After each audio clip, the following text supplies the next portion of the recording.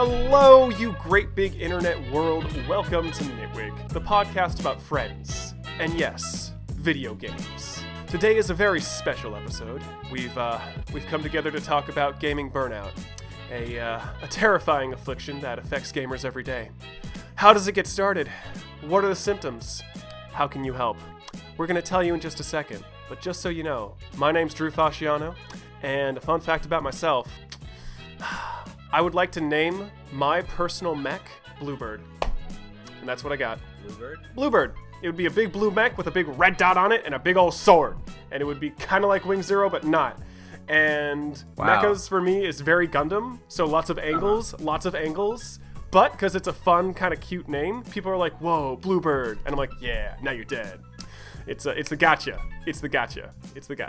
I see. They'd never see it coming that Bluebird is coming to get them. Well, it's just like, what's that in the sky? Oh shit, a Bluebird. But it's a massive fucking mech that's just like, yeah. Cuts over to a Bluebird sitting on Bluebird. Yeah, exactly. Oh, that's cute. Exactly. Although the Bluebird on Bluebird would be very, very small. When you say it like that, it just sounds weird. Oh man, this is some Bluebirdception shit. Oh my god, so many birds. Adam, are you sure it's a mech and not just a collection of birds? That's the trick. It's like a Legion robot. It's all these tiny little robots that come together to form a mech around me, and that's why it's Bluebird. Oh, okay. Well, that's kind of cool. That's right. Hello, everybody. My name is Adam, and the name for my hypothetical mecha is. I'm thinking of what angle I want to go with this because there's a lot. Mm-hmm. Unfortunately, I still think the coolest one is Gypsy Danger, but that's been hella taken. You can't do that. It already exists. You can't steal. I know, but like, it's like the coolest one. It's a very cool name. I totally agree, but you can't do it. I know. I'm thinking. All right, come back to me. Go to the third person. Okay. Hi there. My name is Zach. And hi, Zach. If I got to have a mecha, I'd probably.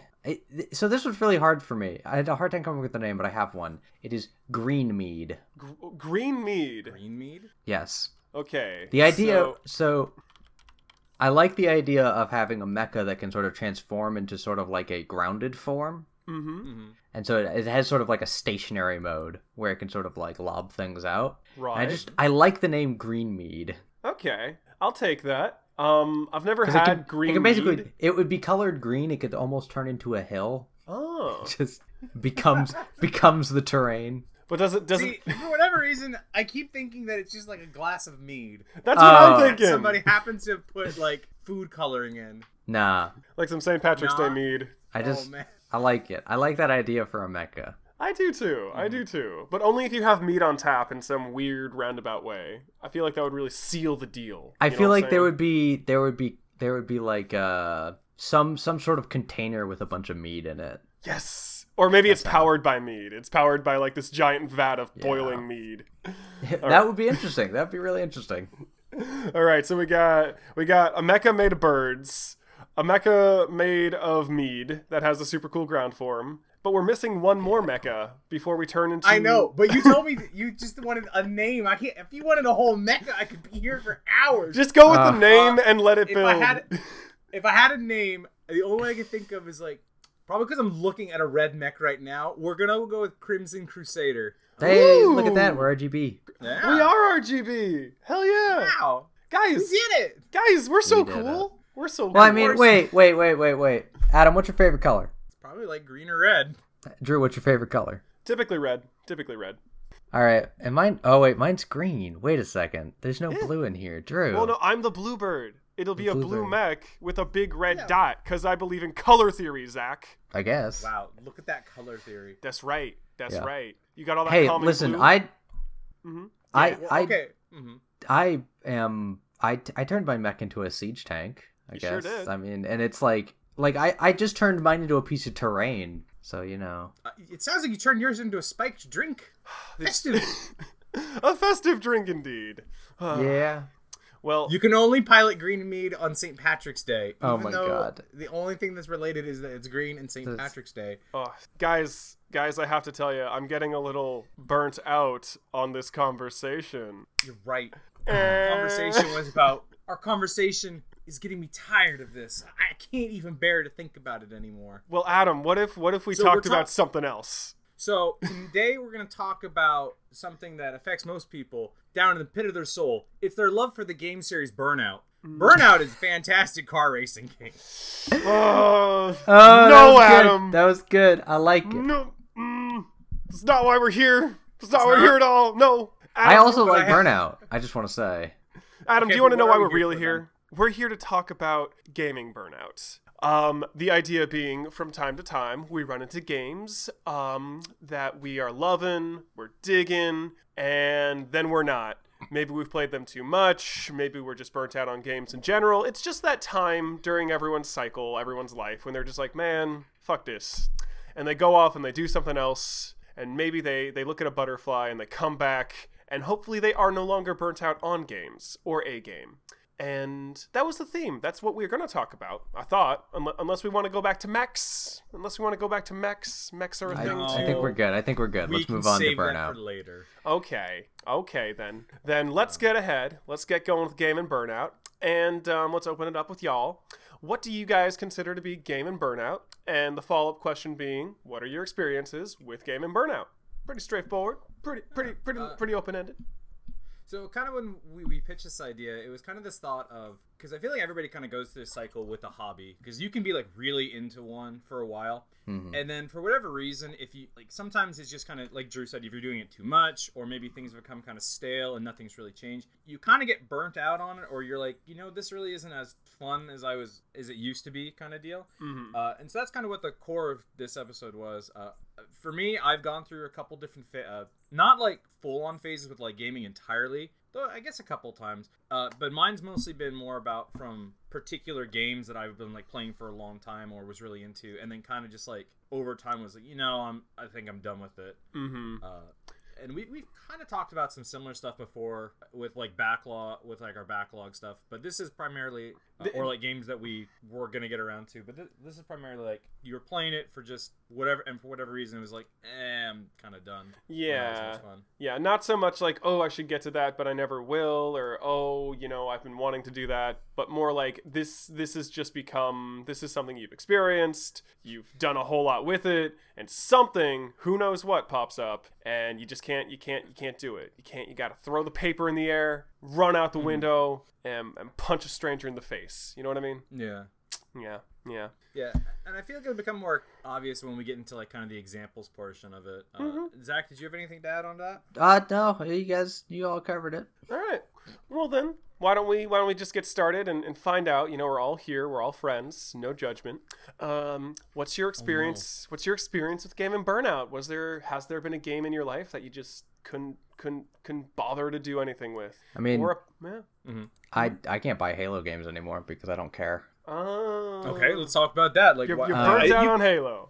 I think you've probably talked about this before. I have. I've talked about the series as a whole, and I am sort of just burnt out on the Halo series. Well, Zach, how about this? It's kind of like could you tell us the moments or the time when it just became a burnout for you? Like, when did you just say, I'm done? I actually started noticing the burnout in the lead up to Halo 3. Really? I was going to say, Zach, if you said, I noticed it in the middle of Halo 1, that I was just going to be done with this. Right, yeah, no. I was really hype on Halo 1. I was really hype on Halo 2. And then I think in the lead up to Halo 3, I felt like I didn't have as much energy in the series. That it was just going to like, oh, it's a Halo game. I'm going to enjoy it, obviously, but it's just going to be another Halo game. And I think after that, I liked the games, but I wasn't particularly interested in them. And I remember thinking, like, it's just sort of more of the same in certain ways, and it didn't catch my interest as much. Was it just that the game was like that, or do you think it was like, because I remember in a previous one when you told us about Halo, you were following a lot of like kind of the build up to Halo 3. Do you think it was kind of like a hype build, burnout, where it's like all this excitement, all this like looking forward to it? Yeah, I think that for the lead up to Halo 3, because once I played it, I actually quite enjoyed it, and I played quite a bit of it. And then I sort of stopped and did other things. But I think like I especially after Halo 3 is I just sort of, I liked Halo, but I just didn't feel the need to go out and get Halo games or really deeply invest myself in the series. And then like Halo 4 came out and I'm like, whatever, it's trash. I don't care anymore. Whoa. I just sort of, it's sort of like a slow losing interest over time sort of thing. I don't know if I'd go as far as to You gonna say say, Drew? 4 was trash, but I can definitely say it's not the OG trilogy. It definitely feels very different, and I could see Yeah. someone saying like, "Why? I don't know if I need this weird like floaty wizard shit all of a sudden." But, Yeah. I do think the campaign, or not the campaign, the advertising for Halo became way overblown. Yeah. Well, I was gonna say, and this is kind of why I was asking Zach about the lead up in particular, because just to kind of recap, Halo 2 ends on this big cliffhanger, and then Halo 3 is, for the entirety of its advertisement, is being poised as this is it, this is the end of Halo. Yeah. Like, this is the end of the story. And it was all this build up, all this hype getting people excited. And I'm kind of wondering if people kind of got burnt out on it, because like Halo 3 was supposed to offer a whole bunch of closure, and for a bunch of people it did. And then trying to get like all that hype built back up for 4, it's just like, no, like I already, the thing was done. They had played their trump card of this is the end, and once you do that, you can't really go back and say, and it's oh true. no. Which is why, by the way, like ODST and Reach both came out after Halo 3, and I was fine with those games. Like I didn't have too many problems with those because they weren't the Master Chief story. They were somebody else's story that happened in the past or something like that. Yeah. But then Halo 4 comes out and I'm like, I don't care. Like the story's over. Go away. Yeah. Actually, do you think if 4 had been about a different Spartan that it would have worked better for you? Because I know they tried that with 5. They tried to bring in this new character. I just don't know how well that panned out or if they're going to continue with it. They had like some kind of split story thing going on. I would prefer if they had just started with a new character. Yeah. And if they had like maybe changed some, I think just calling it Halo 4 would have been fine because it's a new character story. It's a new trilogy essentially. Yeah. I could see it working with like, and again to kind of make sure we focus on the burnout part. I could see it being like if Master Chief were still there, but you're following a new person to kind of get people excited for who is this new person, and then like at the very end it's like, oh, I've seen this all before, and Master Chief walks out and like, oh, it's him. Yeah, no, I get that. But like I feel like that should have been like bringing back the Master Chief should have been a different character, you know? Like because again, like Halo 3 is the end of the story. If the Master Chief shows up again, it is to be a guest on someone else's story. Yeah. Now, to talk about the burnout part, was it just like when you felt you were kind of burnt out, did it kind of, I guess, sour your opinion of all of the other games afterwards? Yeah, I think in a significant way. Like I burnt out on the Halo series and I just didn't have a great opinion of them anymore. And then after Studio 343 picked it up, I was like, okay, well, Bungie's not on it anymore. I don't care. Like I really just stopped caring after Bungie left the Halo series. I was like, I don't you didn't have, because I thought 343 was made of some people from Bungie, but it was like kind of like a split. There was it's some kind of mostly technicality. an independent Microsoft studio. Yeah. Okay. Well, that makes sense then. Yeah. Well, I mean, it's interesting that you brought up, like, because that's like one kind of burnout, like the kind of, hey, I'm getting excited. All right, I'm done. Wait, no, there's more? Ah, damn it. Yeah. I actually can't think of a series that kind of like blew themselves up as much as Halo did. Like I thought 3 was great. I actually really liked 3. Oh yeah, like, it's a great game. Like no doubt. Like I very much enjoyed playing it and I played it a lot. It's just after I finished that game, I was like, okay, we're done. Well, I mean, like even with ODST and Reach, I did have the sense of like, no, you straight up like advertised the apocalypse and like the end of days with this but game. Again, I did and I get that, but I'm also like, yeah, but it's not the Chief's story. It's somebody else's story. Yeah, it's fair. Yeah. It's fair. Which is why I was like okay with that, and that's why Halo 4 to me is an abomination. Well, because like you're all into the lore, like much more so than I am. I am. Like We had wonderfully long discussion about Halo 4 because I didn't play it, and then you did, and I was like, oh no. Yeah. Yeah, I actually would love you to move on to a. Oh, I can yeah, go. yeah. I can go. So I've got something pretty tragic to tell you guys. Oh no. I'm burnt out as hell on anything to do with Sonic games. Oh no! I just can't. The cycle broke me. I can't have faith in them anymore. For those who are unfamiliar, the Sonic cycle is Sonic game comes out, or Sonic game is promoted, and it looks just good enough to not be terrible, like the last 100 games they've made. And then you hope and you pray and you sit down and you just think, what if they actually put some money into this and beta tested it and debugged it and made it good? And then it gets released and the internet finds out it sucks like it always did. And I can't do it anymore. I as a young lad, I was always into the speed and the jumpies and the loops, but goddamn, there's just no point anymore. Like I can't. Oh my god. Would this be the same? This kind of sounds like the same kind of hype burnout that Zach was saying. No. Where you kind of get like built up for a game, it comes out, it's disappointing, and it's like, I've done this so many times. I'm out. You just kind of disappointed in the game now. I don't know if I can call it hype no. burnout. What I agree. It's disappointment burnout. What it seems to me is like, you're like, this is gonna be good, and then it's not, and then it's not, and then it's not, and then it's not, and you just are like, you know, you just get a trained reaction to it. You see a new Sonic game, and you're like, it's gonna be bad. How about I give, it's not because gonna be I feel very like good. I feel like this is something that needs to be expressed if I'm going to go down this route. My history with Sonic. Adventure 1, first Dreamcast game. Oh my god, this is so cool. Look at that fucking whale in the water, and oh my god. Sonic Adventure 2. Whoa, it's super dark and edgy for a 10-year-old Drew. That's the really greatest cool. and best game ever made by a Sonic team. That last qualifier saves you, but it is I replayed it recently on my PC and I was like, oh, this does not hold up very well at all. Oh no. Shut up! 10-year-old Adam will hear none of this. Like some of boy. it does, but other bits I'm like, oh man. Wait, how old is that game? It's more than 10 years. I think it came out in like 2000, 2001. God. It's pretty 10 old. years, God. guys, 10 years ago is 2008. I know, and it's older than that. Like, but it's weird for me to adapt to. Oh, it's old. It's more than 10 years because it's like.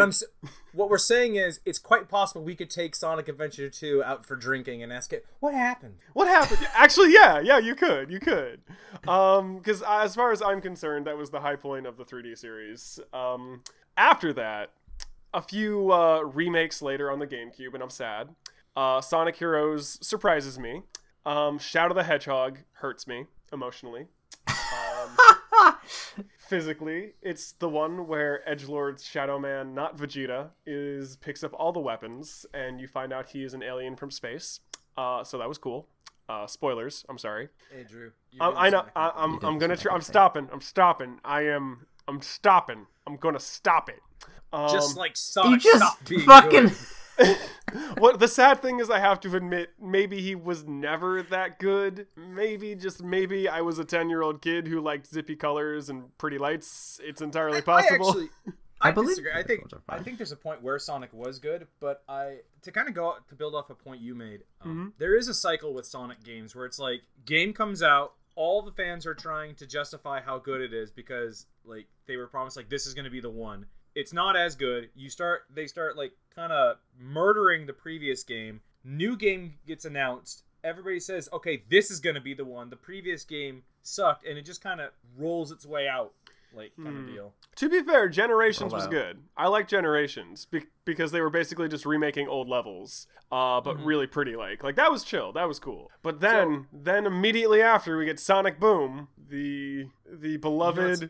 Media experience. What about that is that the game is terrible, but the show is actually pretty fun. I know. Wow. I've seen the YouTubes. Like that's the weird thing. Like I don't know, Sonic. You could do an entire episode on Sonic Boom, like just because of how bizarre it is. But yeah, I think there is a burnout in just kind of constant disappointment where you're constantly like. And I'm trying to think if that's like a self-inflicted one or if that's like because like you're like getting yourself built it's up almost or like expecting Stockholm it and then syndrome, honestly. Like you, like What? I'm saying it's almost like Stockholm syndrome in the sense that like I've had this thing since I was very tiny. I really always want it to be, you know, even if I'm not gonna play it, even if I'm not like the target, like I want it to not be terrible. I want it to be like decent, and you just kind of sit and hope, and it's not that bad. They're not that bad, you know. Whatever. It's not that bad. It's fine. It's fine. Mm-hmm. It's fine, but it's not. And I'm gonna stop because this is getting weird. Adam, give me an example of a time when you got burnt out. Okay. So I have a couple examples that I have, but I'll just pick one for right now. I actually went through a really long period of being like super burnt out on the Soul series, like in its entirety. Oh, yeah. And I feel I've talked about this before, but basically what happens is when I usually play the Souls games much slower than most people because I like to go poke around and do all these things, and I usually play them in small bites. There was a point in time when the Souls games were actually coming out at like a kind of incredibly fast clip where it was like Dark Souls 2, then like a couple months later, here's the expansion and another expansion, now Bloodborne expansion, now Dark Souls 3. And I think because a combination of me kind of playing them a bit slower and then just so many coming out, I kind of got burnt out on it. Around the time I was fighting, I know I've told this story about fighting Orphan of Kos, being like super frustrated because my build wasn't working and I would have to like regrind to respec it. And it was about at that time that I was like, you know what? I think I'm actually done with this series because I've been playing nothing but this kind of game for the past year and a half because I wanted to beat it. And there was a post I made on Facebook at one point. And I distinctly remember this because Drew and I had a small conversation on it of when do you consider a game completed? And it was just like, when can you pick an end point? And it was just like, man, I feel like these games just keep going. And even though they're the same ones, and even though I still like love Bloodborne, I think it was during that game that I was like, I think I'm kind of done with this series, which is why it actually took me many, many months to even bother picking up 3. And then when I heard that 3 is a bunch of rehashed like concepts again, it was like, So I mean, I heard Dark Souls 3 was pretty good. I mean, So to give an example, I'm streaming Dark Souls 3 for basically Ian's benefit, but every on many occasions I have walked past something that, since I haven't really played, I've like seen a lot of 1 and I haven't even touched 2, and so I'll be playing sometimes and I'll turn and I'll look at something, or like I'll look at a situation or something will happen, and either I turn to Ian and go like, what is this? Or Ian goes like, oh, that's from Dark Souls 2. Don't worry about it. Like, it happens a lot. But and that's kind of what I'm saying is just like, it wasn't so much like a hype burnout, and I wasn't necessarily disappointed on it. It was more that it was just like, all right, this is the same thing. It's kind of getting stale, if that's kind of why I was getting burnt out on it. And it always kind of bothered me because, and I feel like this is kind of a portion of any kind of burnout. You kind of look at somebody else playing that same game that you're kind of burnt out on, and they're enjoying themselves. Like, man, why can't I be having that much fun? I'm so tired of yes. Yeah. Like, yes.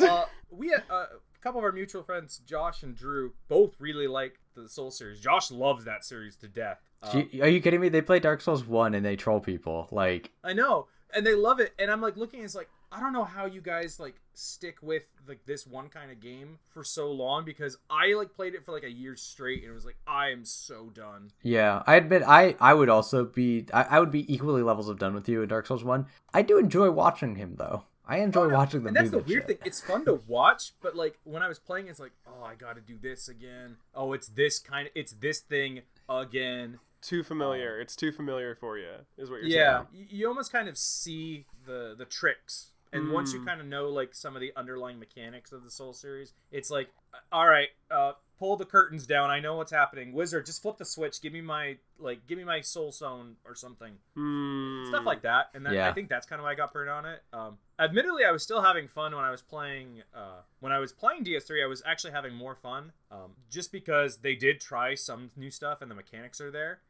But I can never get back into it the way I originally was, just because I had that moment of like, I literally put the controller down and walked away from the game. Like, I'm done. I'm out. Okay, that's when you know you need a break at least. Yikes. Yeah, I kind of want to use that as a bridge into my next one. Are we good on the Dark Souls? Oh yeah, I think I'm good on mine. Okay. Because that bridges really nicely into for me and basically every Elder Scrolls game. They're the mainline ones. Talked about this move before. So I played a lot of Oblivion and I played a lot of Skyrim, like a lot of Skyrim. And I think I played it and I ran through like all the quests and I had a grand old time. I want to take a side note to talk about the character I played through most of Skyrim, which was the tallest possible high elf, and I also made him the brawniest possible high elf. So he was just this like utterly gigantic yellow elf man, because Altmer are basically yellow, and like I had like spells in one hand and a sword in the other one, and it was so much fun to just jollily run through things and be like, huzzah, whoop-a-doo! And it was very enjoyable, and I played like a second character that was also really enjoyable. But you played enough to get to the point where you're like, I know all the motions, so none of this is novel to me. And it's something that I've noticed that like, even when I add things like mods to the game, even when I add new quest mods to the game, which should be more novel content, I find myself feeling bored while playing it. Like, mildly amused, but, like, not terribly invested. Yeah, that's almost exactly the same kind of feeling I was getting at some point, where it's like, all right, I know where I know kind of where this is going. Yeah, like, I get to about 200 hours into Skyrim, and no amount of mods can get me interested in that game. And that's just what happens. Like, it's not like Civilization for me, which I had a burnout thing with that, but where like I pumped like 1,000 hours into that game, it could keep going from now until the end of time.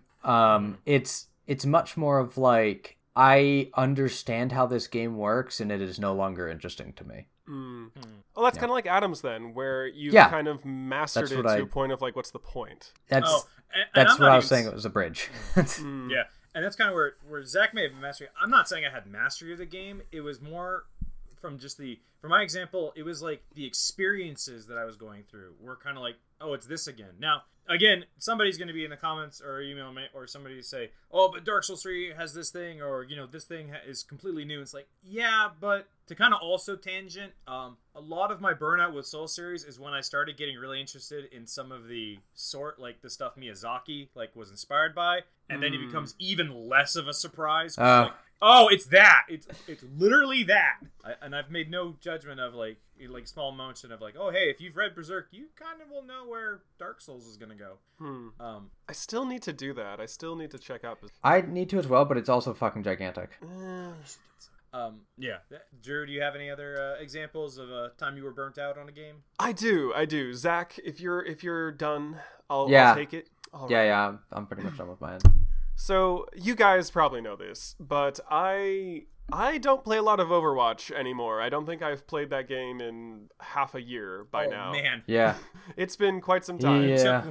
And what's strange about it is like all of my friends seem to be on it. It's hot right now. It's active. It has new content all the time. And I think that's part of why I got burnt out on it. I think it's a game where at this point there's too much going on. Like it almost feels like sensory overload. Like I can't just turn on and get into a game.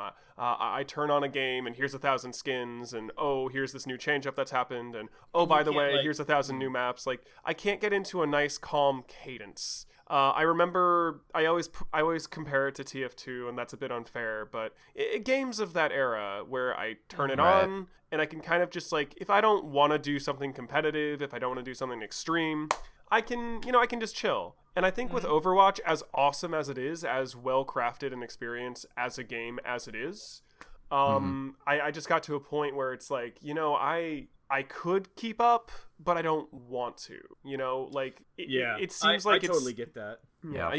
I almost feel, go ahead. Oh, sorry. I was just going to say, it's almost kind of what I was talking about last time, when we talked about games we wanted to get into, and I was talking about Final Fantasy 14, where it's just like, I want to get into this, but there's just so much that I feel I'd have to like catch up on that it's like, that takes effort. And I think I think, Drew, you're describing like almost like a catching up kind of burnout where it's like, I used to be in this game. I took a break for whatever reason, and now there's so much crap. I don't even know what I'm doing anymore. Yeah, like if I go in now, like as far as I know, things have been rebalanced a ton. There are new characters, and that's all great. Like theoretically, on paper, that would be what I would want from a game. Is it's growing and changing, and all these great new things are happening. But it's just a little exhausting, to be honest with you. Like I don't know. That's just kind of where I'm at with it. I played it. I loved it. I think it's a beautifully made thing, and it just doesn't fit for me anymore. And I consider that burnout. Oh, I do too. Let me jump in and also say that my next example is also Overwatch. What? Oh. I thought you were still hot on that. So I'm in this weird position with Overwatch, and it's actually really surprising that you brought it up as like you're burnt out on it because like you'd feel like you'd have to catch up on it kind of deal. Where I'm kind of burnt out on it again because the additions they make don't really, I feel like, change up as much. Like it's to go back to my Souls one, it's kind of becoming stale where I kind of know what all is going to happen. And I'm trying to figure out a way to quantify this. So a lot of Overwatch being a very competitive game means there's always like stuff to learn and kind of figure out, and that should be one of its big draws. But one of the things that's kind of getting me right now is that a lot of the characters are going through these major reworks where it's like, this character does not play at all like I remember them playing. Yeah. Ugh. And even though I've kept up with the game, like, you know, Drew, I would feel really bad if you jumped into a game with us right now because of how much we would have to stop and be like, oh, by the way, Symmetra works like this, or Torbjorn does this, or this character does this now. Where it's almost like there's just so much going on, and they keep changing little things here or there, or certain interactions. Yeah, and it's weird. I'm hoping. Oh no, I was gonna say, and like if you're caught up, I'm sure it doesn't feel that drastic, right? Like you're in it. You're saying, it's pretty drastic. Okay. Symmetra's rework was pretty massive, and so is Torbjorn's. Yeah. Okay. Like It's weird because specific examples. Drew, on the one hand, some characters haven't changed at all, and some characters are entirely different. You mean like how Tracer never changes? Well, yeah, Tracer never changed. Never changes. I thought they changed her pulse Which bomb. Tracer, you know what? Tracer, changed like the pulse War, bomb. they did. They changed the damage on the pulse bomb. So that's pretty much to it. go back, that actually would be a different kind of burnout for you, Drew, where Tracer would never change, and you only played Tracer. So if you ever got bored of playing that playstyle of Tracer, that's too bad. That's it.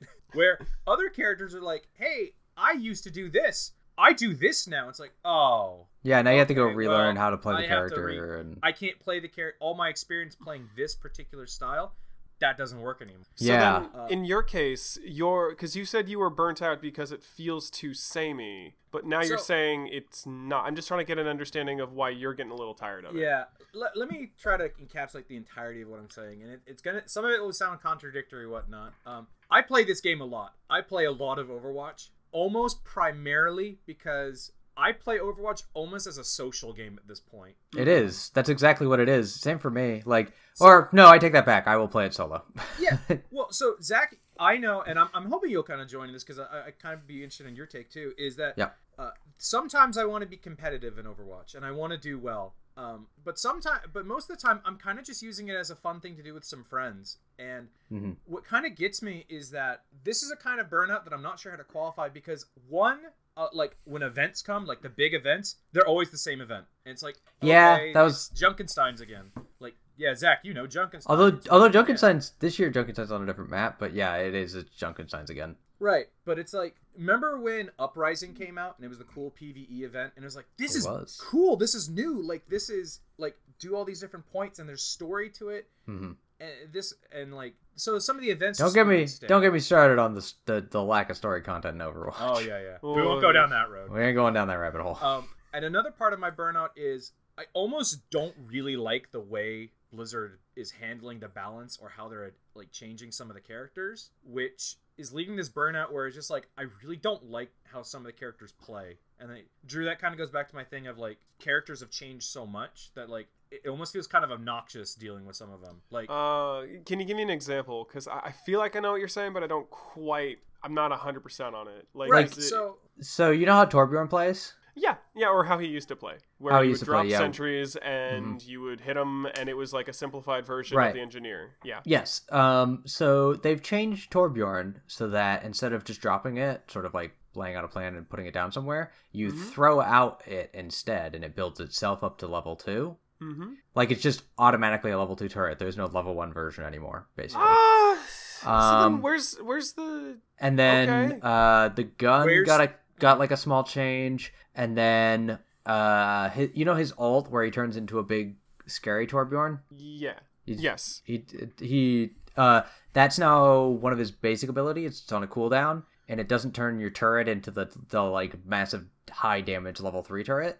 Or does it? I don't think it does. No. And then the ult has been changed to It's still called Molten Core, but now it actually, honestly, I think this makes more sense as something called Molten Core, is you sort of spray out an area and cover it with lava, and anybody who steps on the area takes damage. So Okay. Kind of a lot. the kind of thing like this, Drew, is that like that whole concept of there being a character who is a builder is now kind of gone, because Yeah. Overwatch in general is becoming more about crowd control and aggression rather than actually feeling like being able to play defensive. And if I'm what I'm trying to say in so many words is I'm getting burnt out because it's like they keep changing everything, like they keep going back and forth on this, and that should be good to like get the meta, but I feel like Blizzard is actually almost too reactionary in sometimes, where it's like, here's this thing, and instead of letting people play around it, it like swings drastically to the other side,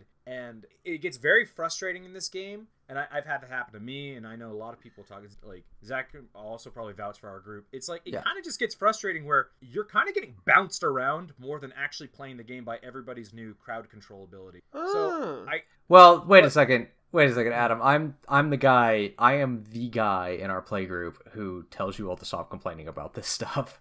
I know, like, and that's kind of why I was saying like if you had any opinion on it. But this is a personal opinion where like I'm kind of getting tired of everybody having crowd control. yeah. just, Basically, everybody in our deal play, with all this shit. everyone in our play group complains about there being too much crowd control. And then Drew also complains about Hanzo being able to jump. Which on the list of things to be annoyed about. But Just again, somewhere near the what I'm bottom. saying is- Hanzo is the punching bag of Overwatch, as far as I can tell. It's Like, it's Drew's personal punching bag. But kind of what I'm saying, Zach, is it's not even so much like to kind of keep it on the topic of like being burned Right, out. right. It's more just that like all of these changes just happens all the time, where it's kind of like I never feel like the game actually gets a chance to like settle into itself. Yeah, and I mean that's And on a personal note, I actually don't like that everybody had like there is a concept of mobility creep in Overwatch, and it feels like instead Right. of trying new things, the answer to make a character better is to give them mobility. And it's like, okay, how do you make a character better? I'll give them mobility. It's like, okay, and interesting. that's kind of what Yeah. it's going to be. I mean that's what they did to Symmetra. That's effectively what they did with Torbjorn by disassociating him with being right the fuck next to his turret. I kind of like just to go over those two examples. I actually really liked what they did with Torbjorn, even though it's like the new version. I actually think what they did with Torb is fine. Yeah, because When like you're talking about, before he like, couldn't the fucking game move. Settling. That's totally why I think that's part of it. It's just like part of like what keeps me away is like, you know, like you said, it like doesn't seem like a game that has settled. It seems like it's still trying to come into its own. And Overwatch really is a game that will never actually settle. Like Right, Blizzard is well known, especially in WoW, for making lots and lots of patches. And so Just so the you game know, is sort I of don't really destined wanna to go- change a lot. I don't really want to go down the whole rabbit hole of like, oh, what should be balanced for Overwatch. It's just in terms of like a burnout thing, it kind of gets to me a bit stale when it's like, if you want to win, you're gonna run these same characters and it's gonna be this kind of comp again if you want to be effective, because those characters don't have mobility. So I still like the game. I think it's probably still my most played, if only because I like that my friends play it and I get to be social with them. Like I still have fun with the game. It's just there's a part of me that's getting really tired of that game. Yeah, that's something that comes up with me as well. I don't know if you've noticed this. I don't play with you guys as much anymore. Aww. And that's partly a scheduling thing, but that's also partly because I'm like, I have better things to do.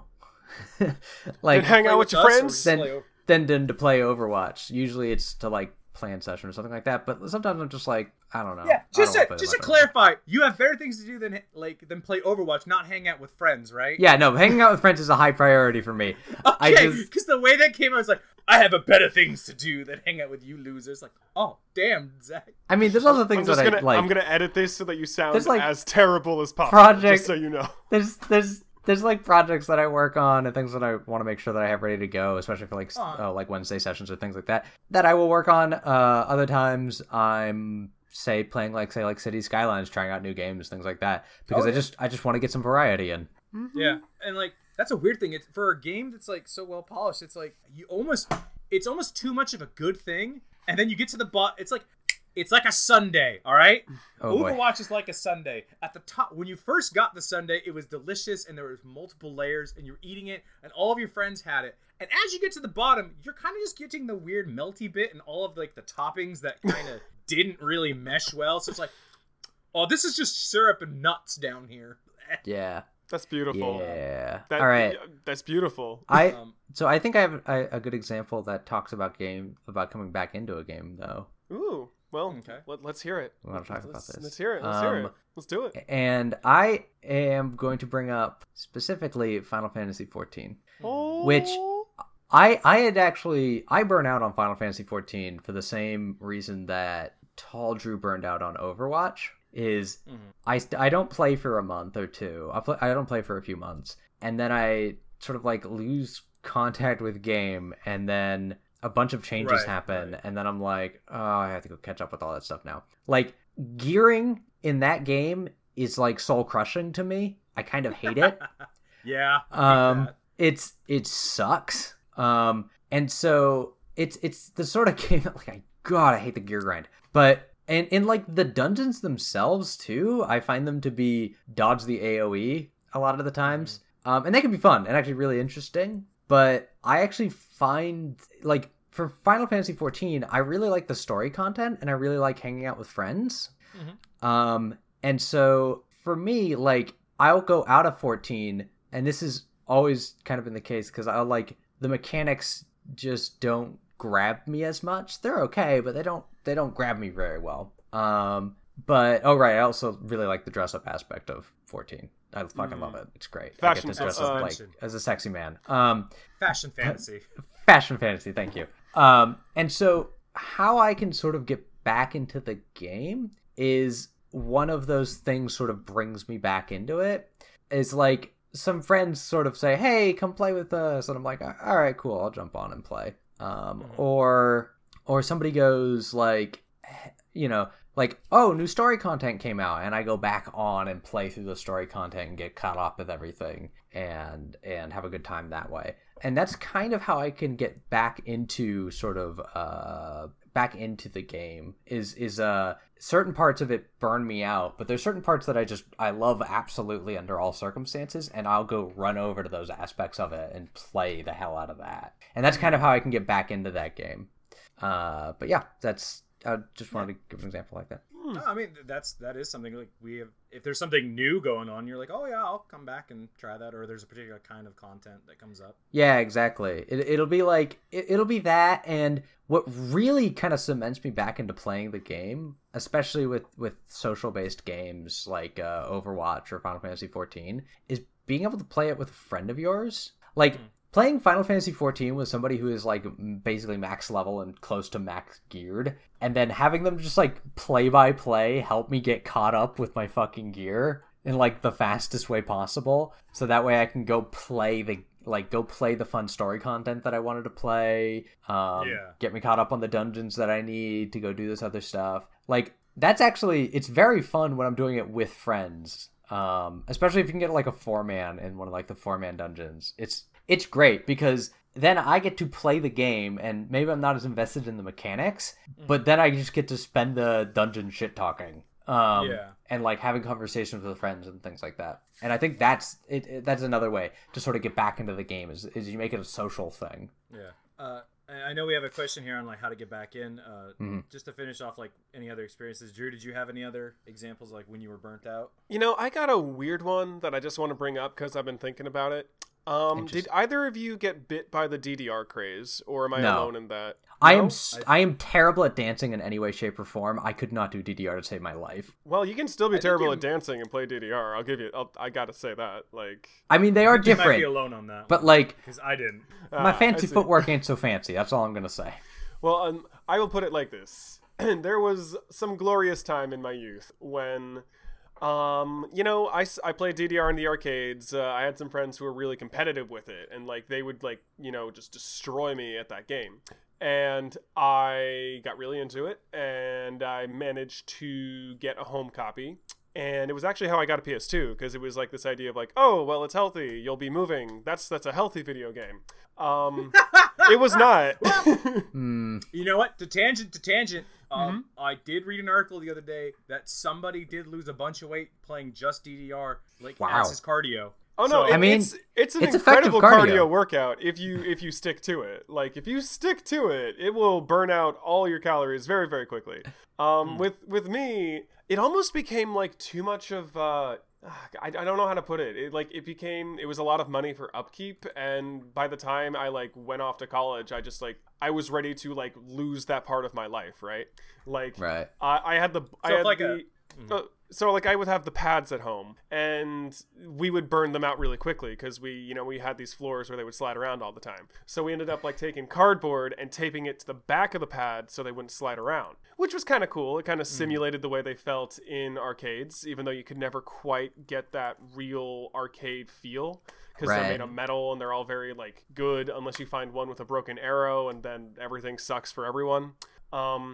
But, I was really into it. I was playing it, like, almost daily. I was, like, getting pretty good, honestly. Like, I had a few songs that I really liked, and it was just, like, really fun to, like, try the higher difficulties and get all the points. Like, for a game that's designed around arcades, their home version was, like, shockingly well put together. Like, there was so much, like, like, grinding, but it's with your feet, so it's okay situation going on. Yeah. And, I think it was the combination of, because it was a body workout and because it was also like a, very in your face, shiny lights, moving things, react. Like it became something where I would play it and I would want to play it and I would have reasons to play it. But I got burnt out because taking care of the pads was hard. Having the right version was hard. There were a ton of crappy knockoffs that like I did not want anything to do with. And by the end of it, it was just like, you know what? I don't know if I need this anymore. I don't know if I want to be doing this. And I went off to college. What's up? It's sort of like not worth the upkeep.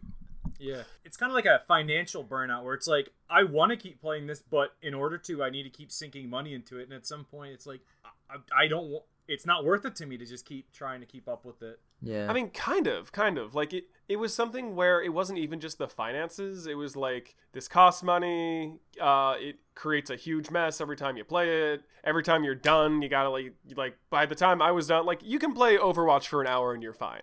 If you play DDR at home for an hour, you need a shower afterwards. And and I think maybe that element is why it stayed in the arcades. Because Confirmed. if you bring it... Drew hates taking showers and does not want to play DDR because he would have to shower more. Oh, weirdest gaming complaint ever. But you know what? It was one detriment. It was one extra layer of like, okay. Because it's like, okay, to kind of build on that, it's not only a financial thing, there's also a time sink in getting into the game and then getting out of the game, which is a barrier to entry of like, I could just turn on like a switch and play a game, but if you want to play like DDR, it's like, I gotta drag the pad out. And you know what? I gotta kick dad off the TV, so stop watching football, dad. I'm gonna play DDR. Then you're gonna play DDR. Then you gotta go take a shower. Then you gotta come back. Wait, guys, I have the solution to this. What's the solution? You have a personal gym with a machine set up just to have DDR. But I still need to take a shower. I still need to have the right outfit. I can guarantee you too. That is how you do it. You have so it's always out, always set up. You just turn it on and do DDR, and that's your cardio. True. And let me tell you this. Do you really need a shower? Yes. Yeah.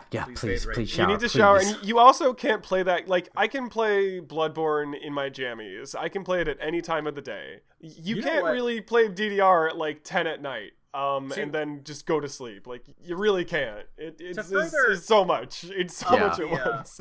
Oh yeah. To further up the upkeep thing, there's also an element of, can you actually play this without disturbing others? Oh, you can't. You can't. Because I remember we had a DDR and we were on the second floor of our apartment, and that was no go. There was a song in the version we had called "Sexy Planet," and like if you beat it on a high level, you got something good. But the problem was, Drew, can we clarify what that good thing was? Because My mind went to the wrong place. Not that, Zach. It's points. Okay. You get a lot of points to unlock new stuff, new songs. You play the game to unlock new songs and all this other stuff. And Sexy Planet had this weird trick of like you play it on hard difficulty, you get a shitload of points. It was effectively like what's the term? Like something you could farm it. It was a song you could farm almost. Ah. But like it also sounds very weird and kind of like, yes. It was one of those anime-filled songs where it's just like, I really hope my parents aren't home right now. This is not what I want in my life. Oh man, I just thought of an episode.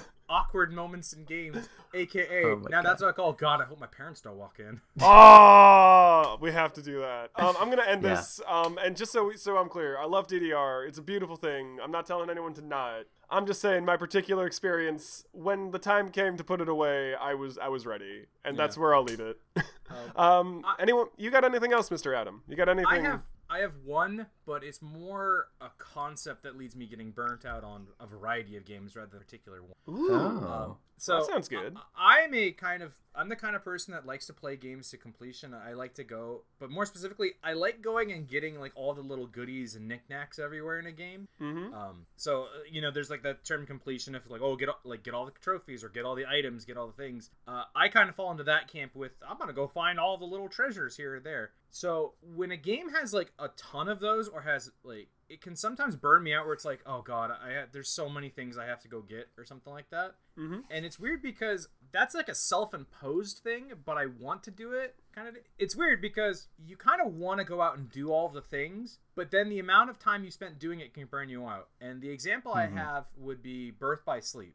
I know we've talked about Kingdom Hearts before, and I'll talk about this one again just because this is the first time in a series that I had up to that point like 100%ed and loved, where I just said I'm kind of done. Where Birth by Sleep is essentially 3 full games in itself, and each of them has like all these collectibles. They have all their treasure chests, all their stuff, or like keyblades, all the like different skills you can get. And I remember I spent so much time doing that for one person's campaign that when I finally completed and moved on to the second one, and the game says, oh hey, this is like 2 out of 3, and all 3 of them are about equal in like goodies or knickknacks to get. Mm-hmm. I was just like, oh man, I can't do that again like so soon. And I just left it, and I never actually beat Birth by Sleep's I got through like 1.5 campaigns. It was just too much. It was just too much. Yeah, it was like, it's weird because it's something I wanted to do, or I like getting all the knickknacks, and it's almost like you guys know about the concept of FOMO, or fear of missing out? Yeah.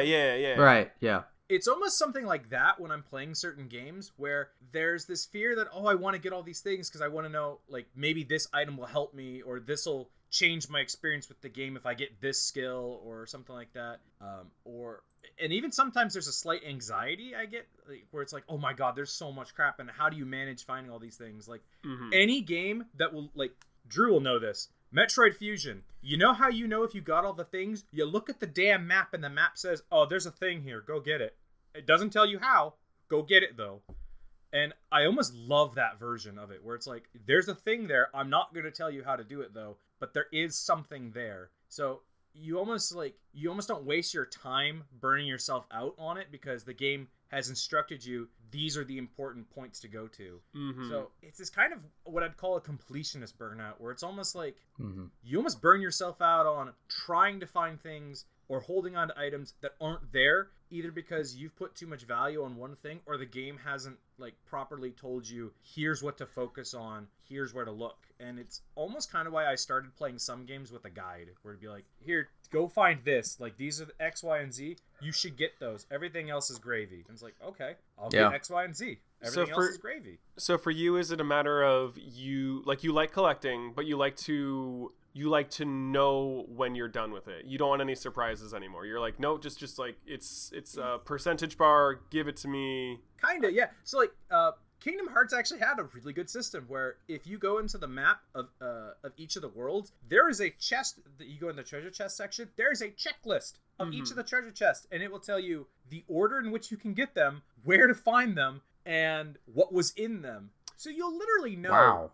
Kingdom Hearts, however, is just fucking massive, and said, and here's it like in triplicate. It's like, no. fuck that nonsense. Yeah. You ever play I don't know, I was playing Assassin's Creed a long time ago, and very slowly and then very quickly, like, things you could quote do, or like little fetch quests and side quests, like I had a map that just got polluted with tons of little bars saying here's a bunch of stuff you could do. And I know that's supposed to be a benefit, but like at some point it's just like, what is all this? This is busy work. You know what I mean? Yeah, and it's weird because, like, how do I put this? It is artificial padding. Like, a lot of these things are, here's like a bunch, like, Assassin's Creed has a really good example of, like, here's all these feathers. What do they do? Who knows? But you should get them. And it's like, why? It's like, you just get them. And it doesn't really give you an adequate way of finding out where the next one might be. So then it's the prospect of, okay, here's the entire game world. I'm at 99 out of 100, and the game has decided not to tell me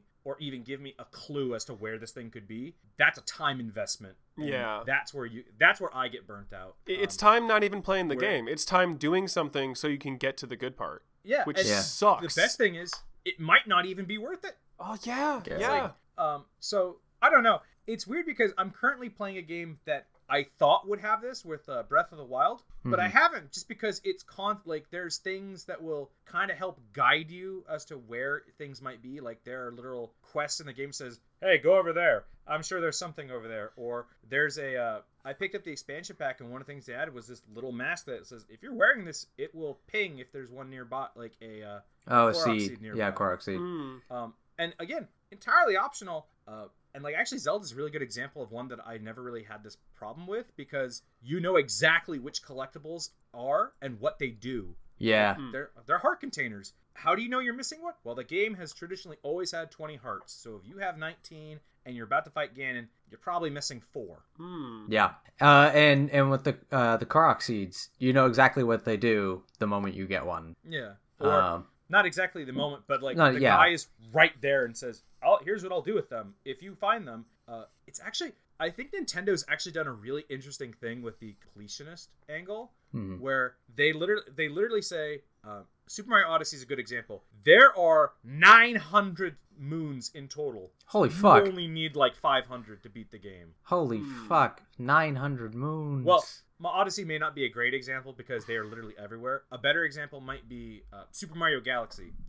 If you want to beat the game, you only need 60 out of the 120 stars. You can pick which 60 you feel capable of doing. Right. You don't need the rest. And you know exactly where the rest are. So I guess I would call it completionist burnout, where the game almost wastes your time with you trying to do, like, fill out little checklists, or then doesn't actually tell you what these things are, or pads too much. Like, when they leave what, like, if a collectible, specifically with collectibles in a game, like, if there's nothing else attached to that collectible, then you're it's a time waster. It doesn't do anything. Adam, and I can imagine getting totally burned out just, like, collecting things for no reason. Yeah. Adam, I have a question for you. Go ahead, Drew. So, to your point, you've played the Metroid Prime. Yes. Yes. Yeah. Okay. We have discussed it. Now, at the end of Metroid Prime, there is this notoriously kind of annoying sequence where you're supposed to get all 12 of these artifacts in order to open a big portal, right? So, I'm thinking about it, and I'm thinking about what you said. How do you think that would change that particular weakness in the game if instead of having to find all 12, you only had to find like 8 of them, and you just had some bonuses lying around? Do you think? I'm trying to think. So actually, what's interesting is, I'll come back to this example. You know the Wind Waker HD, when you had to do the Triforce collecting, they actually toned down how many Triforce pieces there were because people were complaining that it took too long. Yeah. So I actually would almost see them doing something like, if you ever did a remake of Echoes or Prime, I could see them doing something like that. But at the very least, like, Prime will tell you kind of where they are. Yeah. So it can be annoying, but it's not. I never found it as annoying. That's the other thing. If they tell you to go collect things that are hidden and then they give you no way of making that job easier on yourself, that's a pain in the ass. Yeah. But that's just active frustration. I would almost, if they were to do something like, hey, you need the 6 Chozo runes, and there's actually 12, I think that could be fine, but then I'd also be curious if there was, like, I would expect some reason to get all 12 kind of deal. Like you want some kind of reward for it, yeah. And there is, like, in Mario Galaxy and Odyssey, there is a reason to get everything. You just could see the whole game even if you don't. And they're like little secrets or bonuses that you may not have gotten before, but they're like, these are kind of like nifty bits. So yeah, I mean, I don't know. Yeah, I mean, in Metroid, like the higher percentage you got, the more like concept art you ended up unlocking. That was always fun. I actually thought it was interesting in Fusion. They like if you enter a room with a power up, there's a circle, and I love Fusion for this. Is that it would never tell you how to do it, just that there was something there, and then once you got it, it puts a giant X on the room. Says there can only ever be one item in a room, and once you got it, it says that's it. That's the end of this room. Go somewhere else. Yeah, that's smart. That's really good. That. I do like that. Before we move on to our next, I think I don't have any more examples. Do you guys? I'm good. Yeah, I'm kind of done with my examples. Might be time to. I think our next question was some healthy ways to learn to love games. I actually wrote down the different kinds of burnout we discussed. So let me see if I missed any. We talked about hype burnout, kind of where you get yourself really worked up for a game, and then either the industry or another game comes out that kind of expects you to be hype all over, and you're like, no, I'm good. Right, yeah. That was Zach's Halo 4 example. Yeah. If I may. So this question is... hi audience. It's basically our design club, but not. Do we want to just make this our design club now? Yeah, let's just make it the design club. Is this the 12 steps thing? Yeah, the 12 step program. I mean, it feels pretty similar. Yeah. I was just gonna finish. Let me just finish listing off these real quick. For sure. We had Drew's disappointment burnout, kind of where you're tired of a game failing you too many times. It's like the opposite of hype burnout. Yeah. Oddly enough, we have a lot of like almost parallels here. We have what I'd call content burnout, which is your like the Overwatch one or the FF14 one, where it's like I'm kind of done with this bit or something. There's a financial burnout, and then there's a completionist burnout. I wouldn't call it a financial burnout so much as an upkeep burnout. So I only wrote this down just because I know we were going to talk into the healthy ways, or I guess we're going to go right into our design club of how do you kind of get back into gaming. Those were the 5 kind of concepts we talked about before and how we might address them. I think that is an excellent way to approach our questions. I think that is an excellent way. Yeah. Should we ask anything or finish off anything before we jump into design club, which we've effectively described now? Does anyone any thoughts? No, let's get in it. All right then. Design club jingle. Okay. And I do want to say this. So, hello everyone. Today's design club. Design a 12-step program to help get those who are burnt out on gaming back into the swing of gaming. That's right. Yay. Okay. How jokey can we be with this 12-step program? I mean, at this point... here's what you gotta do. Throw away all of your booze. Drunk gaming's no good. All right, step 2, go buy some booze. Drunk gaming is fantastic. So wait, is step 1 buy the booze and step 2 pour the booze out? No. I don't even know if we're going to do like the full 12 steps, but just like what are some things you can do kind of deal. Well, like this goes back to your outlined types though, right? Yeah. I think if there is a social aspect to the game, bringing in that social aspect, going there with people you know and people you like to talk to and hang out with, can get you back into the swing of things. That's true. That's such an easy way of doing it. That peer pressure. If the game, and this I feel like this really only applies for any game that has a social. Like it's kind of harder to do as a single player. But engaging it with. All right, let me put this. Engaging specifically with your friends in the game will help your enjoyment a lot. Kind of like our Overwatch example of Zach and I, where it's like, we have friends that play it. It's almost those people more than the game that we're here to enjoy. I would say, I'm trying to figure out, if I had these written down, I'm trying to figure out which order one's it. So I was going to say for competitive games, since we're talking kind of about we brought up Overwatch, is if you try playing a game, like a character or a particular style you've never played before, that can sometimes get you back into the game. Where it's maybe you're just kind of like, if you've played tank all of your life, maybe try a healer or a DPS. All I am is a tank man. Yeah, I know. But you're talking about just mixing up your play style a little bit, doing something a little different. Yeah. That's why I love Sombra. I love Sombra. Sorry, I have to go back to Overwatch. Well, it's okay. Well, it's like that Bob character, right? Like he got so tired of being the best at martial arts, he decided to gain 1,000 pounds to give himself a challenge. It's like that, right? Yeah. Oh my god. But actually, to go back, that's kind of why I do really like Sombra. It's like she's a unique play style. She is, she's super unique. Where I was saying with the mobility thing, it's like you're taking all my play styles and making them too similar. Where's my unique thing? Yeah. Oh, So, God. Is that what's happening with Overwatch now? Because, like, when you said mobility and crowd control, I just thought it meant different types of abilities. I didn't recognize that every character is the same. Can we save this discussion of Overwatch to after hours? After hours. My bad, after hours. Friends or trying a new playstyle can help, especially for social or competitive games. Drew, you got any ideas? Well, see, I'm selfish, and so I'm thinking of again, it wasn't financial burnout, it was more upkeep burnout. With that one, it's weird because I think it's not just, if we expand out of DDR and just think of like all the different like games that are effectively changing very commonly, and you kind of got to be in it in order to care. I'm wondering if it would be wise to just maybe get caught up on like you said, the social element, but maybe not playing socially, but just sort of like seeing what's going on the dev side. Like I always find that part fascinating, right? Just because like, you know, you get to find out about the nuts and bolts and why they're doing what they're doing. Yeah. Maybe if you had a better idea of why you had to do these extra things, it would help, right? Maybe, and that's kind of where our where like Let's Plays or streaming can help, because it's like if you are having game burnout, I read this off an article. If you in particular having game burnout, sometimes actively participating in the game can also kind of help you like reset yourself, kind of deal. Right. It's like, like kind of what Drew was saying. If you're burnt out, it's like, oh my god, what is all this new raid gear, or what is all these things I got to do? It's like, maybe just watching somebody sift through it, for like who knows what they're talking about, can help you parse what's happening. Yeah, get you kind of like to interface. Kind of do. Yeah, like caught up, or sort of like an example of someone having a great enjoyment of the game. Maybe seeing someone else be happy about it, seeing someone else's smiling face. Actually, let me tell you this.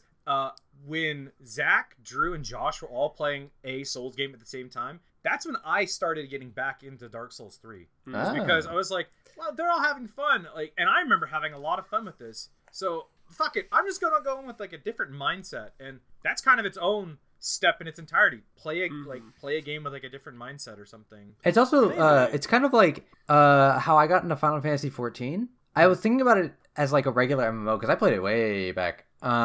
And I didn't like it that much as a regular MMO, but then I went into it in the mindset I was just like, I can play as guy who punches thing. I'm going to be man who punches things. Yes! And I just got really excited about the game. That's kind of how I got myself into the playing it to begin with. So I can see that being a really good method of getting people back into a game is to just go into it with the, like, basically sort of hype yourself up on it, or kind of like find an aspect that is really enjoyable and just go straight for that. One thing I was thinking, and this may not work for everyone. I think you pointed out that when you read up on Berserk, you actually felt more burnt out on Dark Souls. But in my case, I typically get more excited about something if I read more up on it, right? Like finding out about, you know, maybe not just the dev side of things, but like all the lore around, say, a Halo or a Half-Life or what have you. Like kind of digging in and like seeing fan theories and seeing where things could go or what's going on. That typically like gets me more excited to go in and look for it myself. So maybe if you're just tired of the game itself, maybe you just look at a different element of it. Like you just pull back and don't play it, but you still kind of like enjoy the world and the artistry around it. I'm not sure. Yeah, I totally get that. I think it's that concept of being able to enjoy a game without actually playing it, kind of deal. Where if like you don't want to play the game yourself, but you still want to like maybe there's a game that has like a ton of lore that you're like, I'll just read that, and that's how I will enjoy the game. Deal. Yeah. And so I guess moving on to another thing is, I think in a good number of cases, I think it's just totally fine to burn out on something and be like, okay, I think it's time to put this to rest. Yeah, totally. I actually think that's a good one as well. Like, as Zach said, kind of being able to identify when are you done with a game. Like, and I feel like that's kind of almost like the hard part of it, because you want to be able to say, no, I still love this, I still enjoy it. It's like, well, you do. You just kind of need a break from it. And you need a break, or it's time to put it down and sort of like wait until something maybe similar comes up that like 10 years down the road or something. Then you go like, oh, I enjoy that, you know. I could see that. I have on my list of like ideas to get back in. I said, you know, breaks are always good and lets you kind of pull back from the game and kind of see like what your kind of life is without it kind of deal. Yeah. And just kind of lets you refocus or recenter on maybe why you liked it, or maybe, and I feel like this is kind of be a hard thing to kind of say for some people, is like, maybe I don't actually like this as much as I think I'm trying to make myself like this. Yeah. Because I definitely know Like, there are some people oof. that are like, I have an example. There's a game called Killer is Dead that I really, really wanted to like because it was by Suda51. It was the new hack and slash kind of No More Heroes style, and I wanted to be all in love with this game. But like at some point, I was like, you know what? I have to kind of pull back. I liked it. I don't like it that much, kind of deal. And you have to be kind of okay with the fact that you don't like it as much as you were hoping. That your hype led you astray. I see. Yeah. Which one is Killer is Dead? It's That's the one. It's all cell shaded. He's got the katana and the cyborg arm. Oh. It's very anime. I've probably shown it to you at one point. I think you have. It's actually been a while that I might be able to like pop that game back in and be like, oh hey, this is cool. But I know for a fact I'm gonna hit one sequence where the controls don't feel right. Like, oh, that's gone again. If I had to give another step for like kind of getting back into gaming out of a burnout, if you've taken a break or are coming back to it, sometimes like, and we've talked about changing perspective, if you're playing a single player game, and I have to do this for myself a couple times, is try to just finish the main story. Like, focus on that first. And I know that's not always it's possible, and I'm guilty of that. Like, hell, I'm playing Breath of the Wild. The main story is all the hell way over there, but it's all still kind of connected to the main story, so I feel like I'm still doing stuff. But sometimes just focus on maybe the main or core component of the game instead of all the auxiliary bits around. Right, yeah, because like the auxiliary bits are usually way less developed than like the core of the game, and so focusing on just the core will get you probably the most bang for your buck, the best of the experience. Yeah. My anecdote would be pretty recently, I was playing God of War, right? And I had put it down for a couple of weeks, I think. And so what I did is I said, okay, this is the day I'm going to make an event out of it. I'm going to play some God of War. I'm marking it down. And I thought I'm going to beat the game because I feel like I'm really close to the end. And instead, I got caught up in like exploring and a side mission, and there's this whole side mission I didn't know existed, and it's actually really cool. And my plans just went out the window, and I actually feel pretty good about it because the stuff I found was this really cool surprise. And going back to the game after so long, I was like genuinely impressed by it again, and I thought that was really cool. Yeah, nice. So I support what Adam's saying. Do what he said. Yeah, he was right. No, I also support it. I support all of you. This is a support group. I was also gonna say, if you're like me, and this is gonna sound worded weird, if you feel like you are trying to get all the completionist stuff, I've kind of become into the opinion of I don't actually care if I have to look something up or if somebody has to. Like, there was a point in my life where it was really looked down on if like, oh, you had to use a guide for this, and it's like, and now I'm at an age was like, you know what, fuck it. If I need to go look something up, I'm gonna go look something up. I did 38 out of 40. Those last two, fuck it, I'm gonna go look this up because I'm out. I'm done. Yeah, I have no idea what I'm doing. I am 100% with you on that. I like Persona 5. I did so many of just like lookups because I just fuck it. I guess it's not even a burnout related thing necessarily, but it's definitely a like, I don't feel like wasting my time piddling about with this. Let me tell you an interesting story about Persona 5. Oh.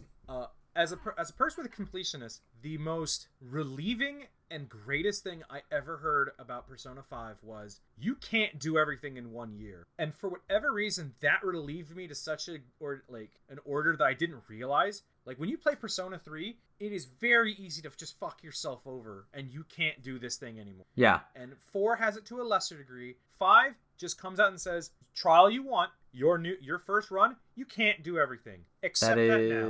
And it was like, oh. Hey, okay. Adam.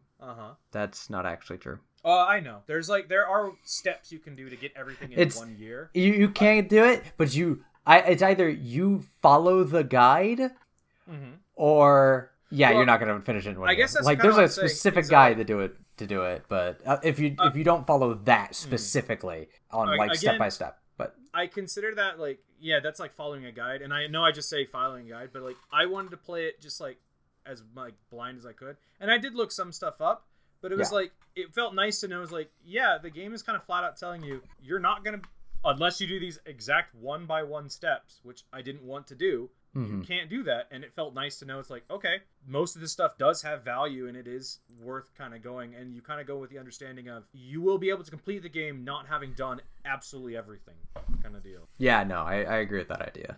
But that's kind of it for me on steps. You guys got any other ideas? have I'm pretty se- good. I think at this point we've given everyone the tools they need to get back to that game of their choice. And if they don't want to go back, that's okay too. It's your life. Do as you will. Live and learn! Yeah. Pour outs, y'all. Let's do some toast and we pour got outs some and pour outs. cap this sucker off. Who's got a drink they want to spill? I'm trying to think. I want to pour one out for Gears. Gears of War? Gears of Or War. just Gears, or just Gears in general, like in a clock. Just, They're pretty both. great. They're pretty great. I'm gonna pour one out for Gears of War. I liked that game. After 2, I stopped liking that game. Oh. And it's just like that's my burnout story with Gears. Is I liked 1, I liked 2, I stopped liking it after that. That's fair. That's fair. But I'm also gonna give a pour out to just Gears. Sometimes Gears. Sometimes you grind my gears.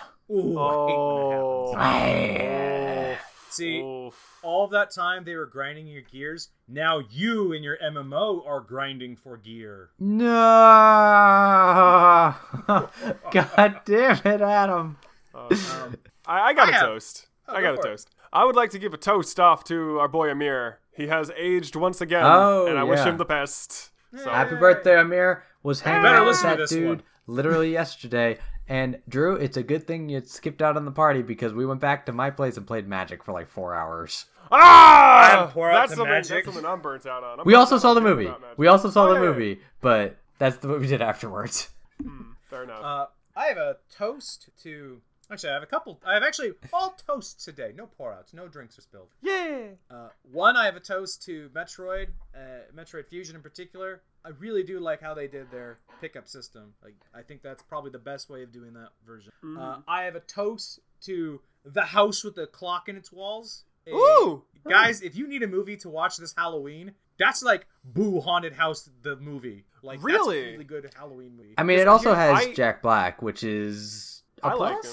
him. It is. I like him in that one. So here's the thing. I actually really liked the book when I was a kid. I just wasn't sure if the movie was like, for me, since it's, supposed to be for younger audiences as far as I Well, can let tell. me tell you, I didn't read the book. That movie was delightful. Oh, good. Oh, nice. good. I'll check it out. I'll give it a look. That sounds awesome. I'm happy. I'm really happy about that. That makes me happy. Thanks, man. And I had another toast. I have a toast for Zach. Whoa. Oh, what? Why me? Zach, you've made my first debut in D&D delightful. Thanks, Zach. Oh, right. I fucking Yay. forgot. Yeah. At some point in our after hours, me and Zach, I may give a update on our adventures in Zach's Mega Dungeon. Yeah, that could be a segment. That could be a whole thing. But yeah, I recently started trying out some D&D, and Zach and the group have been super helpful getting me all figured out. And Zach helped me make my character Vernon the Hellhound Wick. Yeah, So I'm enjoying that. It's enjoyable to have your character there. Don't you dare ever kill my character. The audience will hear about it. I will say that now that you've joined the party, NPCs, I can't add NPCs to the group anymore because I'm balancing around 4. So like it's gonna make interesting things essentially, but yeah. But yeah, that's it for me. Right on. Well, there's just one thing left, isn't there? Yeah, there is. Well, hey there everybody. It's time now for the lesson of the day. Today's lesson, if you're going to start a map, you should also finish it. That's the lesson of the day. Thanks everybody. Wow, that's about commitment. about Gotta be commitment. committed. Gotta be committed. Well, listeners, thank you for tuning in once again. Hope you had a great time hearing us. If you've got any question, comments, concerns, or anything cool like that, you can always reach us on Twitter, Facebook, or at teamnitwick@gmail.com. That's team NITWIC@gmail.com. This week's music is by Pro Leader. Always good. Check him out. We will be back soon enough with a surprise episode. You're just going to have to wait and see. Maybe stalk us on social media if you want. We're not going to complain unless it gets weird. And yeah. I mean, if that's- it was weird, I don't think we complain that much. yeah. I'm calling the police. Oh, That's well, too weird. no, never mind. All right. Well, listeners, have fun, have a great day, and if you want to stick around, we're gonna go upstairs for a little Nitwick after hours. Yeah. Bye, everybody. Bye, Later. everyone. Cool people, come with us. Dun, dun, dun. Do we actually have anything to talk about in the after hours? I got lots of things to talk about in the after hours. Yeah. Well, you know. we're Also, in. I just realized one of my examples I forgot to bring up. Have y'all fucks ever tried to collect all 150 or hell, all 800 Pokemon? No. Oh, Don't. No. I just realized that's like my cousin was talking to me about that because I told him about the episode and he's like, have you ever tried to collect all the Pokemon? It's like, no, who would do that? Yeah, Just he he has fool's this look errand. of like, ugh. Tis Oh, a fool's no. errand it is. You'll never It be is. done. They'll just add more. They'll just add Yeah. more Pokemon every year. And they'll add 100. It's like, guys, Gen 9 is gonna have 900 Pokemon. yeah, there's going to be lots of Pokemon. Yo, do you see the new Pokemon that is literally a fucking puddle of goo and a screw on top?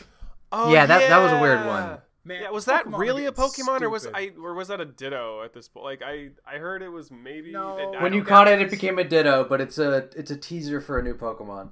That's weird. Meltan. It's a legendary steel electric Pokemon. I feel like at this point they're just tired. Like they just have sketchbooks full of random stuff, and they just pull a couple every so often. What the Well, fuck? Okay, so I looked up Meltan, Meltan, and I got picture of a professor next to a Meltan, or next to a picture of a Meltan, and then 2 Meltan pictures, and then Asian women in sports bras. Zach, That's I the feel new like Pokemon. This is a wild new world I'm in. I didn't know this was gonna happen. Pokemon takes its dark turn into the dark web. what is the apparently greatest someone in- Pokemon of all? Someone in MMA is named Meltan, and she is models a lot. Zach, get off the internet. I'm gonna look this I up. see. It's Well- yeah, there it is. Drew, did you have anything to chat about in our after hours knitting? Yeah, let's see here. I start a new job tomorrow, and I'm very excited. Yay! Yes! But I got some time off, and for those who are wondering, I went ahead and did a little bit of this and that. Went to Sonoma, went to Big Sur with my brother, went to the zoo. Yeah, no, it's been good. It's That's been good, and nice. I'm really excited to start this new one off. I think it's gonna be good. I think it's gonna be a good change up. You know, it's probably gonna be better than whatever you had before. Yes, I would say it's just that's By the setting a way- low bar, but you know. That's what I mean. Like, Not apropos to anything, there is a picture in the Nitwick chat that I keep seeing that keeps destroying me every time I look over at it. Which oh, one? it's the fucking. Well, Virgil, I made it despite your terrible directions. Yeah, I mean, you posted that. I love it. I know, It's I love great. Oh, lordy, lordy. Talk about. Devil You May talk about- Cry. Devil May Cry. So Oh much- yeah, I guess Oh we my could God. talk about that. I mean, but- like, there's other things. There's also the like. We mentioned we'd save Overwatch discussion for after hours, Oh yeah, and then there's Well, talking about D&D. I guess to kind of keep it. I guess we'll kind of briefly talk about Overwatch for a minute, just not so we don't alienate Drew out of it. right. go for it. It's fine. It's fine. I'm trying to remember the context.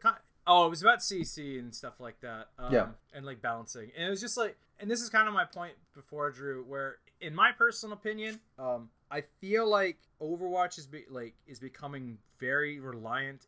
Not so much like it's becoming really reliant on like crowd control and giving everybody a movement option. And this is kind of where I was saying before, where I feel like in how Overwatch is played, mobility is king. So everybody's gonna have to get one at some point to be, I guess, relevant. And like, Right. that's just kind of how it feels to me. I suppose the thing I would say to that is that mobility has always been king in Overwatch. It has, but not everybody had it. Right. It Well, I mean, was- yeah, sometimes you needed Lucio to go boost you. Yeah. So what I guess I'm saying is, mobility. Yeah, you're absolutely right. By the way, and I 100% agree with you. Mobility has always been king in it, but it was never as dominant. The ability to have an ability that made you more mobile was not as widespread, nor was the ability to just stuff abilities. Like McCree always had his flashbang. Yeah, flashbang's always been there. He was like the only one that had it until Brigitte showed up, and now there's 2 characters you can run with what is ostensibly kind of the same deal. Sombra has her hack, and they've switched that around where it now knocks out even more. Yeah. But I guess I'm not nearly as annoyed about Sombra's hack because she's just so damn goddamn unique by comparison to everybody else. Like, and from a player's perspective, as soon as I hear that little computer ticking noise, I know I have to do something or like turn around and do something. But McCree or Brigitte can just literally walk up to you and in an instant disable you, which is weird because I'm also super annoyed by Mei, who also, like, you do have a second, but Mei's been there forever. I mean, I guess Mei's crowd control is that now she can hit multiple targets. Yeah, that's the thing. It used to be just the one, but now and mind you, people whined about the one. Yeah. Oh, being too prevalent. Nobody complained about Mei being too prevalent, especially at the higher levels, because she just doesn't come up that often. People at like our level complain like crazy about Mei because, or at least they used to, because people would play Mei and then just be massive trolls, and you would just freeze and die. Everyone feels really frustrated when you're frozen by a Mei. Yeah, I think the thing is with Mei is you just have to sit there and take it kind of deal, and that's the same for all crowd control deals.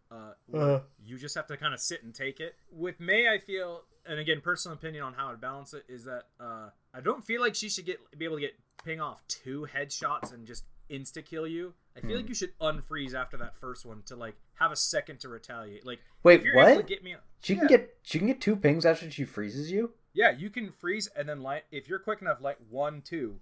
Wow, holy shit! I've only ever been able to get 1. It's usually because you're dead by the time that first one comes off. Yeah, I was about to say. If you're frozen and then and somebody comes over and hits you, at least to me, I feel like that should cancel out the CC and I should be able to go do something because damage should break the freeze. Yeah, where it's kind of like a trade-off of, okay, I've stunned them so they can't move. Don't like Anna's grenade, like sleep dart. Right, like sleep dart. I feel like Mei's freeze should work like Anna's sleep dart, where once you get the hit, it's a trade-off of guaranteed damage or keep them there. You don't get both kind of deal. Mm-hmm. But I also agree. I personally think people group too much about CC, where I'm more like, by the way, Drew, just so you know, maybe it is a good thing you stop playing Overwatch. There's some salty ass motherfuckers. Oh my god, there's so much salt. I think that's part of it, is like, you either become angry and really invested, or you say, well, fuck this, I don't want to, and I kind of land in that camp. Like, yeah, I've definitely been in games where like people are freaking out too much, and I'm just like, you need to stop. My friend, I think it was Cameron, he pointed out, we found this one guy who was too pissed off, right? And this is way back when I actually played Overwatch. But the trick was to just respond to everything they said with K. And we had a group of 5 people, and every time he said anything, it was just a chat, like, attack of, okay, K, yeah, K. I don't know. The thing is that we have salty people in the voice chat. I mean, see, like, that's the thing, is like, I understand the aggression and the competitive nature of it. That's part of the fun. But I just, like, I'm not that kind of personality. Like, I am a complete goof troop if I'm doing multiplayer online. Single player, I become angsty. I become invested. But if it's a group of friends, like, for some reason, like, I go the exact opposite direction. Yeah. Well, it's because you kind of go in and you're like, I want to enjoy this game, but then like, Zach, this happened a couple times where in our group where it's like, all right, y'all are getting a little too into it, so I'm gonna dip out, because I generally try not to get too salty. I will get very salty at a Mei that's being dominant. Like, that's my, I guess, quote unquote trigger character, where it's like, trigger character. Oh yeah. Mei. Can we just? That is a beautiful episode idea, by the way. Can we have something called trigger character?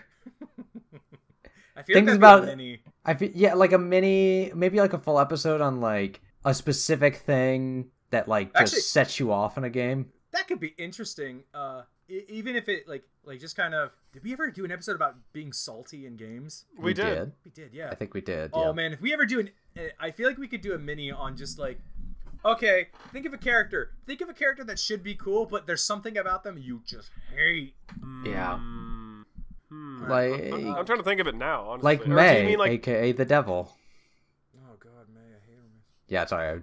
But yeah, that's kind of my take on Overwatch and kind of why I'm getting burnt out on it. Where it's like, man, mobility used to be it used to be a very kind of rare thing and made certain characters unique. Now everybody's getting one. So it's like, Jesus, everybody's booping and bopping and bop it, twist it, pull it.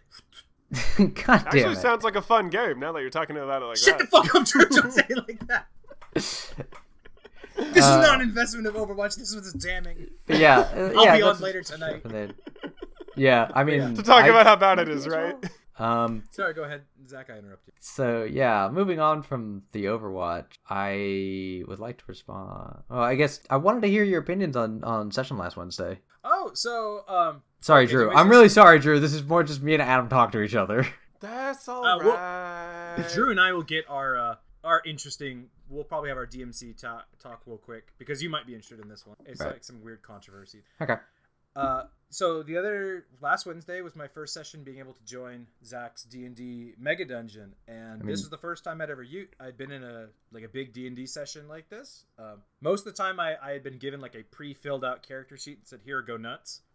So it was actually really helpful to sit down with Zach and kind of figure out and build out the character. I think it also doubly helped that for this campaign, it's like, yeah, I have the backstory and what's going to happen to you. You just think of some nice flavor text for your character, basically. Yeah. And it's like, oh, thank God, I don't have to think of an entire arc for this character because I don't know what's happening. It's true. I did write your arc. Although you could have put an arc into your character's backstory, and you would have also been able to do that. So my character will have a bit of an arc in the memories he gets, but I also didn't want that to conflict with whatever arc you I had set up. Yeah. He'll kind of have his outside arc and inside arc kind of. Yeah. No, that's true for all the characters, and I like that dynamic. And yeah, it's something I did to set up the game, but I wanted to give three things I liked. One, Roll20 was much easier to use than I was expecting, and it was really nice to have actual like tokens and tiles on the board. I have played sessions before where it is literally just pen and paper, and I have gotten people like, Adam, you're not that close, you have to move forward. It's like, what? How the fuck was I supposed to know? We're not drawing it anywhere. Yeah, no, having the board, especially for like specifically for combat, that's where you need the board. Everywhere else you kind of don't need it. But yeah, Roll20 is amazing for that just as a tool. Two, I like that everybody was very casual. I, for whatever reason, was really concerned that I was walking into a very, very hardcore role-playing group. It was like, what? Oh, man. Okay, I need you to pause for a moment. Uh-huh. Because, like, you knew Short Drew was part of the group. I did. In what way did you think he was gonna go fucking hard on the whole role-playing aspect? I don't know. For whatever reason, I really thought Bazil and Sam might be like super into the role-playing aspect of it. I know Short Drew. I figured Short Drew might. I actually expected Bazil to be way more into the role-playing aspect. He can. I do want to clarify. He fucking can. Oh, I know he probably can. It was like, I don't know what group I was wandering into. Oh yeah, no. Like he ran a Dungeon World campaign, and if you start asking us, no, not a Dungeon World campaign. He ran an Apocalypse World campaign, and that campaign was fucking nuts. He went mostly in on that one, and it was pretty crazy. But yeah, You'd have to be somebody who played games before to do that, but yeah. And then the last thing I really enjoyed was just kind of, I don't know how to describe this. It was like everybody was super chill and knowledgeable, but it was also like the bit of the story we did was like a nice chunk. It was like, oh, hey, this is a nice introductory segment. Here's some combat. Here's some stuff. Don't worry about it. Roll20 has set all of this stuff up for you. So, yeah. Drew and Zach, a toast to Roll20. You've got some weird toast to Roll20. You've got some weird PR shenanigans going on at the moment, but a toast. A useful tool. Weird PR. Indeed. Like I don't know. I've always heard that Roll20 is pretty solid, but that's because I always hear about it from Zach. They had some. I don't pay attention to their PR at all, which is why I don't have any problems. Well, I only found out about it recently because I guess like what happened was this guy had a username that was similar to a known troll, and he got banned, and he said, hey, can I come back in? Can I come back in? And he says, okay, we just found out you're not this person, but you also harassed us, so no. I was like, what the hell? I was trying to get support. Did he like actually like send death threats or anything, or was it no? Hey, why is this going on? No, that's kind of shady. That's kind of shitty. He posted screenshots of the letters he sent. He was perfectly reasonable throughout the entire process. All right, fair enough. All right. I'm trying to think if we had any. Oh my god, that's so far away, my dude. What's so far away? And weren't you guys going to talk about DMC? We are. Sorry, I got a. He's figuring out dinner plans. What the? Sorry, I got a really weird email. That was from some guy, and I don't know why I clicked over there. Yeah, I guess we could talk about. Drew, did you want to go over what we talked about? My anger's gone. Like, if you want to dive into it, go for it. So there was some weird controversy thing going on with one of the with some stuff from DMC5 about one of the songs being used, but pretty much new song came out for Dante's battle theme. 1, it's not nearly as good as Nero's. 2, the artist who is in that band has been, I think, like accused or found guilty of kind of doing like a sexual harassment of an underage person. So it's like, Capcom, why did you use this group? Oh god. To be fair, the story broke when the song released or a little earlier, and it kind of like swum up because the song was received so poorly. So it's like, hey, what's the deal on this band? Oh, look at this recent controversy where they were asking for illicit pictures of an underage fan. So like, we don't like this. Capcom, abort mission. And Capcom said, righto, aborting mission. And the song is not on internet. It's like, wow. That was quick. Yeah, they took it down real quick. You can still find it online if you hunt, but that's if you want to do that. Not worth it. Not worth it, if I'm honest. That song's kind of terrible. I mean, again, like, if there are good bits in it, I think it can be salvaged. It's just a matter of, like, there is some vocal components that do not work for me whatsoever. And again, this ickiness with the band itself is like, oh, I don't know if I want that. That sucks. It does. It does. But yeah, that's kind of all. I think that's everything I was going to talk about. Are we ready to leave this place? I have one last thing I want to mention. Yeah. I started playing City Skylines and it's really fucking cool. That's all. Yay! Nice. Thank you, City Awesome. Thank you, City Skylines. Today's podcast is sponsored by City Skylines. Well, not. Can it though? I want money. It's not. One day we'll get them sponsors. One day we'll get a real sponsor. One day we'll get them sponsors, and it'll be like, "Whoa, who the fuck is sponsoring us? Get out of here!" Yeah, it's. We'll have a secret pile of money. All right, we're running out of steam, so I think we'll call it for this evening now. Yeah, I think so. Adios, everybody. Later. Bye, everybody. Goodbye, number 2, I suppose. Later.